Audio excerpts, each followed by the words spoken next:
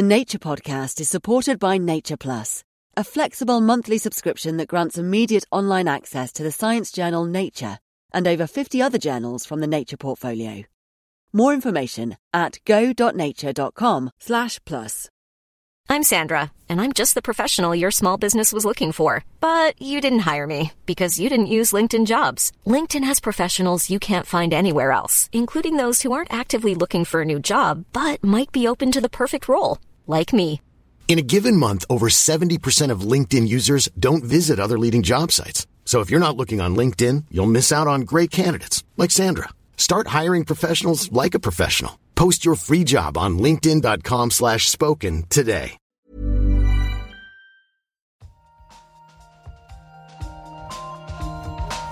In an experiment. We don't know yet. Why is light so far? Like, it sounds so simple. They had no idea. But now the data speaks. I find this not only refreshing, but at some level astounding.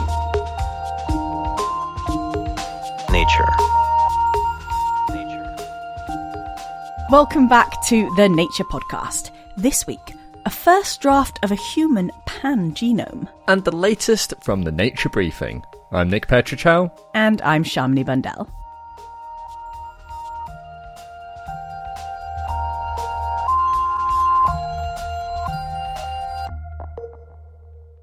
"2001 was a landmark year for science, with the publication of the first draft of the human genome in papers in Nature and Science.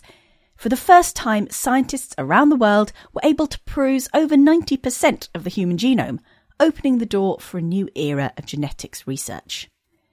Over the years, researchers have worked hard to fill in the gaps, releasing new versions and sequences, with the first genome to have no gaps at all being published only last year. All this honing and sequencing has created ever more accurate reference genomes, the genomes used as the baseline in comparative genetic studies, but they still have an issue: diversity.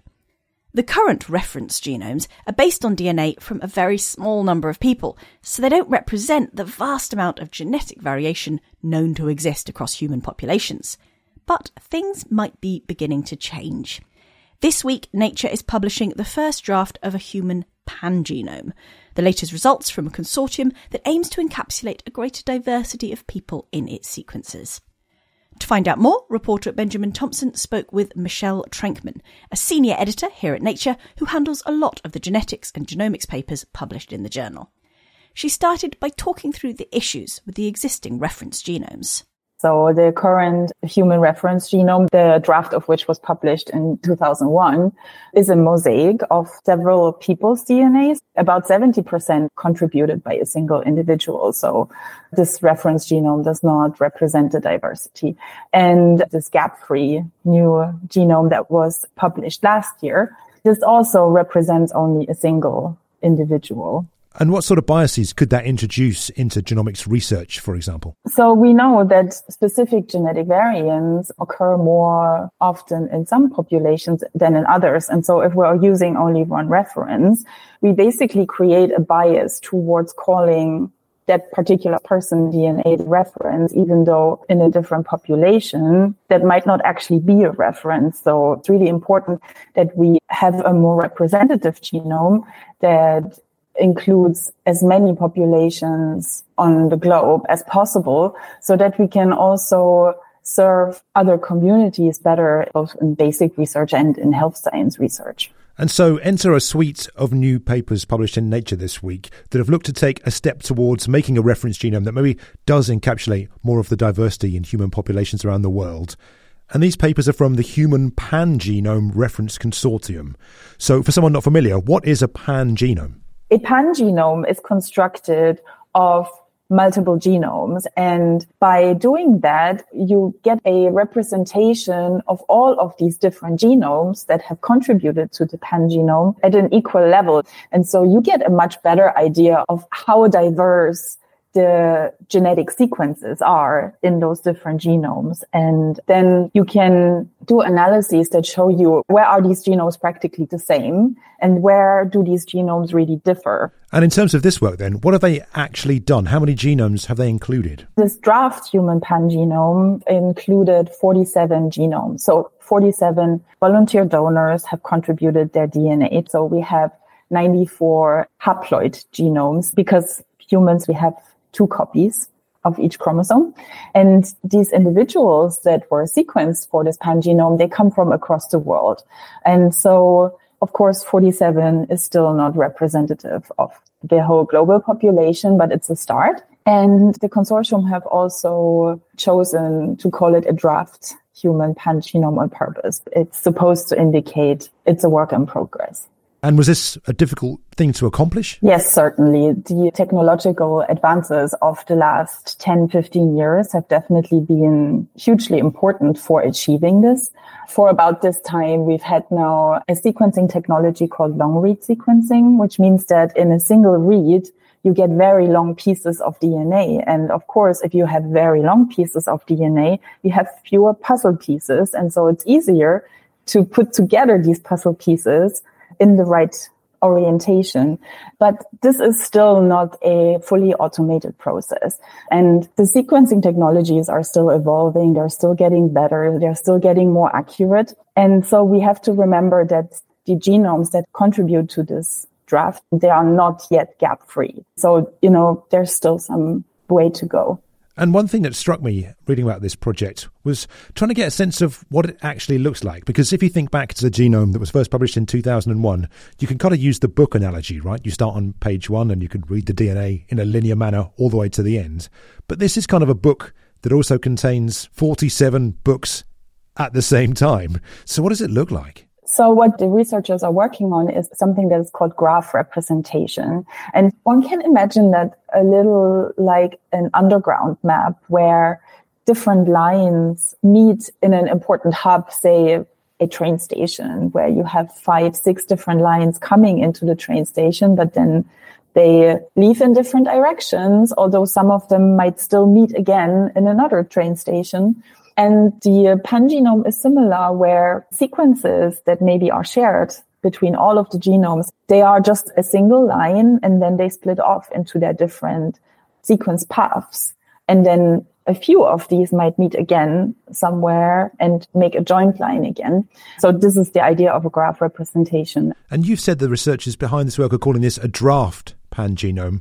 And if the ultimate aim of this project is to be representative of humanity, of Homo sapiens across the world, I guess the genomes of 47 people from different populations needs to be expanded upon. Where does the project go next? There is a subgroup within this human pangenome project that works especially on that question. How do you make sure that diversity is really represented in this genome? At the moment, the plan is to increase the number of contributors to this pangenome to 350 individuals.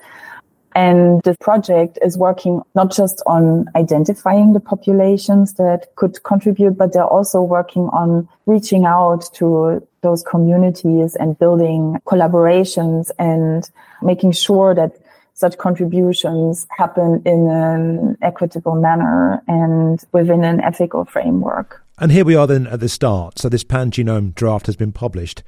What do you think that it could ultimately be used for in the future? So I think one important application is definitely going to be in medical research and in translational research. For example, in genetic diagnostics, when you're using a reference that is more representative of the population that your patient belongs to, then you have a better chance of actually identifying a gene that might make them sick. That was Michelle Trenkman talking with Benjamin Thompson. To read more about the draft human pangenome, look out for the links in the show notes. Coming up, get ready to update your textbooks as there's a new organelle in town.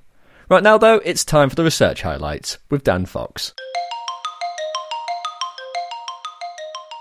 A new semi-transparent sensor allows a wearer to see infrared light that is normally invisible to the human eye.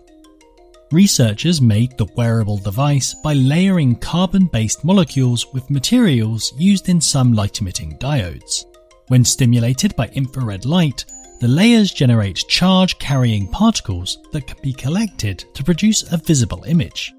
The authors say that their device outperforms previous systems which produced lower-resolution images. The team tested its material in a wearable screen that sits on the face and showed that it could be used as an anti-surveillance device to spot infrared light from facial recognition cameras. You can spot that research in Science Advances. You might think that vultures have a fairly predictable diet, whatever dead wild animals they come across. But researchers studying griffon vultures from 2 populations in Spain have found a surprising amount of variation. Using GPS trackers and field observations, the team recorded several thousand feeding events. In both populations, males were more likely than females to eat foods linked to humans, such as rubbish in landfills. This behaviour comes with risks, including exposure to poisons, pharmaceuticals, and live power lines. But the 2 vulture populations also turned out to have different culinary cultures. Vultures from northern Spain tended to dine on predictable food sources associated with humans, such as livestock carcasses and rubbish from landfills, whereas vultures living in the south often opted for wild animal carcasses. Even in locations where the 2 populations overlapped, vultures tended to stick to the ways of their home group, suggesting that diets are culturally determined. The authors say the area of overlap could be important for vulture conservation because it contains a rich variety of food sources and supports multiple vulture cultures. Pick over the bones of that research in Proceedings of the Royal Society B.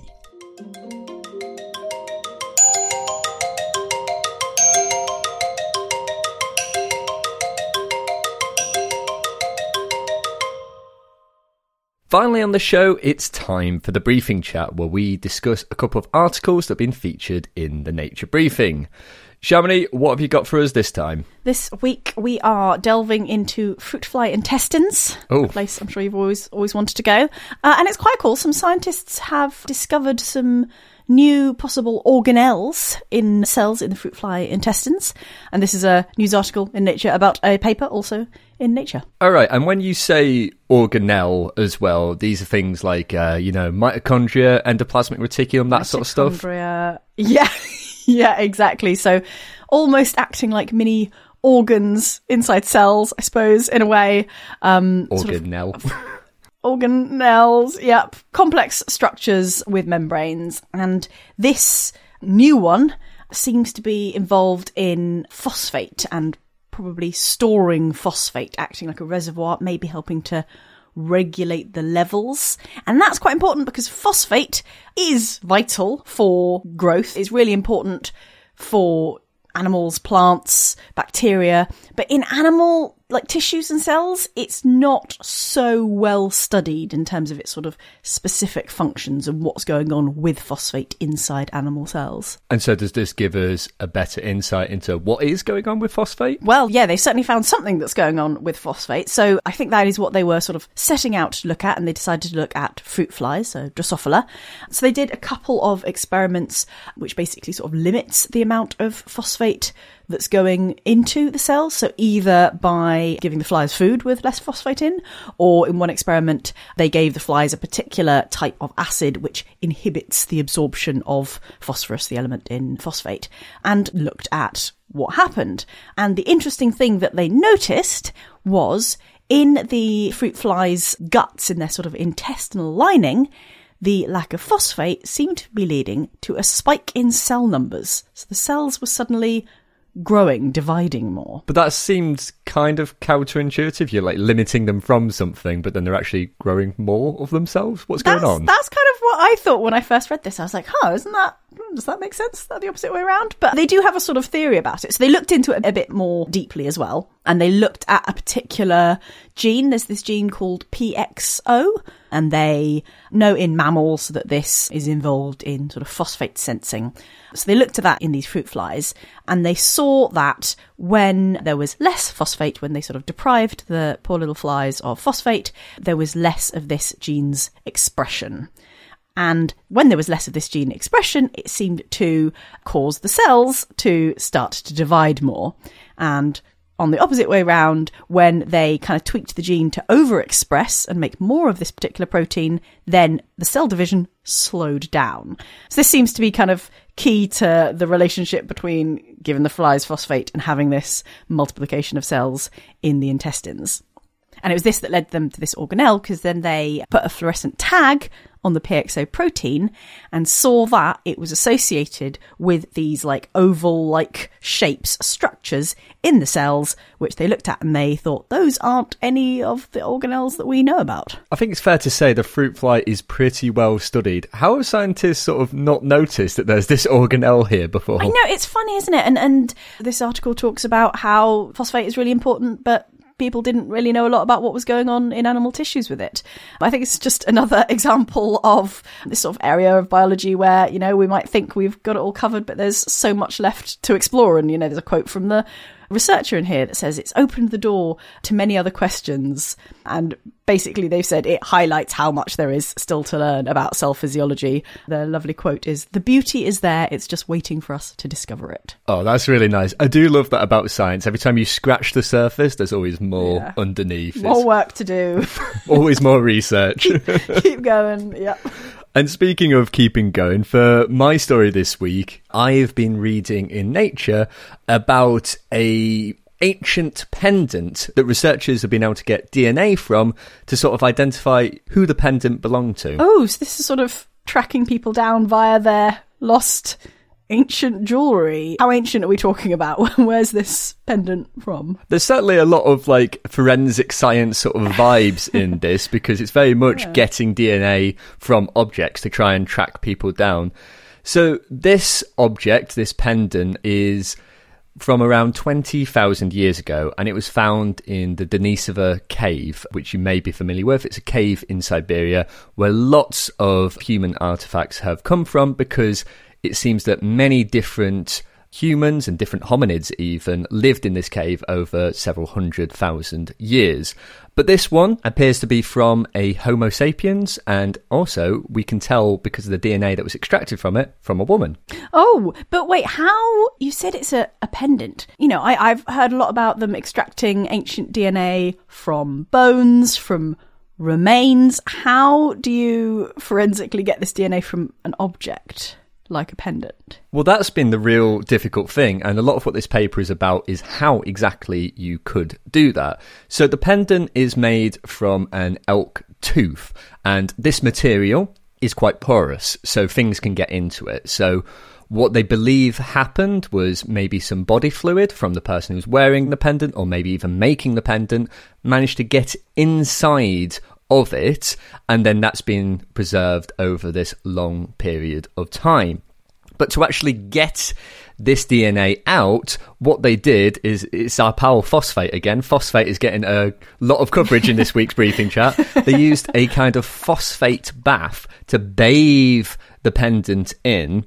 And by slowly increasing the temperature and doing many sorts of washes with this, they're able to basically gently cajole the DNA out of the pendant and then take it out for sequencing. Wow, okay, so you can actually get some DNA from someone who was touching this pendant, and you said they're human, they were a woman. Is there anything else you can tell about this ancient person from their DNA? There is. So they compared the DNA that they got from this pendant to other ancient DNA samples that have been sequenced in the past, and they were able to determine that this woman was from a North Eurasian population, which actually previously have only been identified to be much further east than where this pendant was found. So it's unclear what that means at this point, but it's very interesting that it's so far away from where we've previously done it. And as I said, they're not sure whether this was the person wearing it or the person who made it. So it could have been traded, I suppose, all that way, couldn't it? Potentially, yeah. Like, we just don't know at this point, but it's just really interesting. And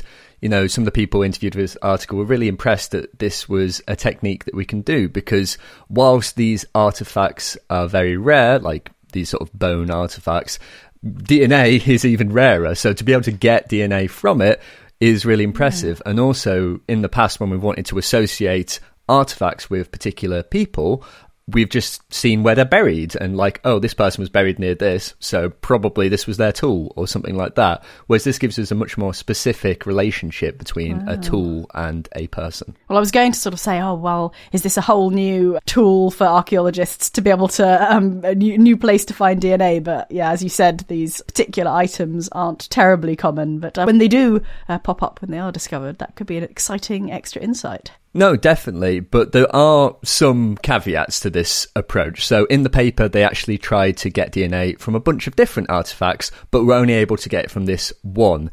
And one of the big reasons for that is us modern humans with our DNA sort of throwing it around everywhere. So there's quite a nice quote in a sort of research briefing, which is an associated article that the author wrote to go along with this, where they said, it seemed as if we had developed an extremely elaborate method of recovering modern DNA contaminants from ancient bone artifacts. So they were quite, it seemed, frustrated at first, but then they actually got it to work. So going forward in the future, if we were looking to use this technique, and this is already done in a lot of modern archaeology, but maybe not so much in the past, is to really be careful, use gloves, use masks and things, and really try and prevent any contamination as soon as a new artifact is uncovered. This is, again, getting more and more like a forensic scene with your archaeology. Brilliant. Well, thanks very much for telling us about that.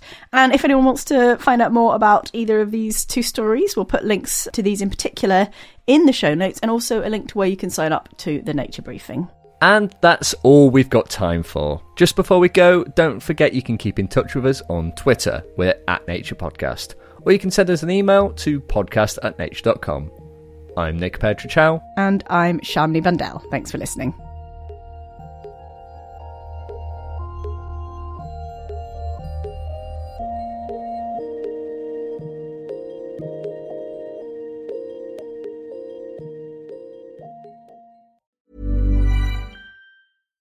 The Nature Podcast is supported by Nature Plus, a flexible monthly subscription that grants immediate online access to the science journal Nature and over 50 other journals from the Nature portfolio. More information at go.nature.com/plus. Imagine the softest sheets you've ever felt. Now imagine them getting even softer over time. That's what you'll feel with Boll & Branch's organic cotton sheets. In a recent customer survey, 96% replied that Boll & Branch sheets get softer with every wash. Start getting your best night's sleep in these sheets that get softer and softer for years to come. Try their sheets with a 30-night guarantee. Plus, get 15% off your first order at bollandbranch.com. Code BUTTERY. Exclusions apply. See site for details.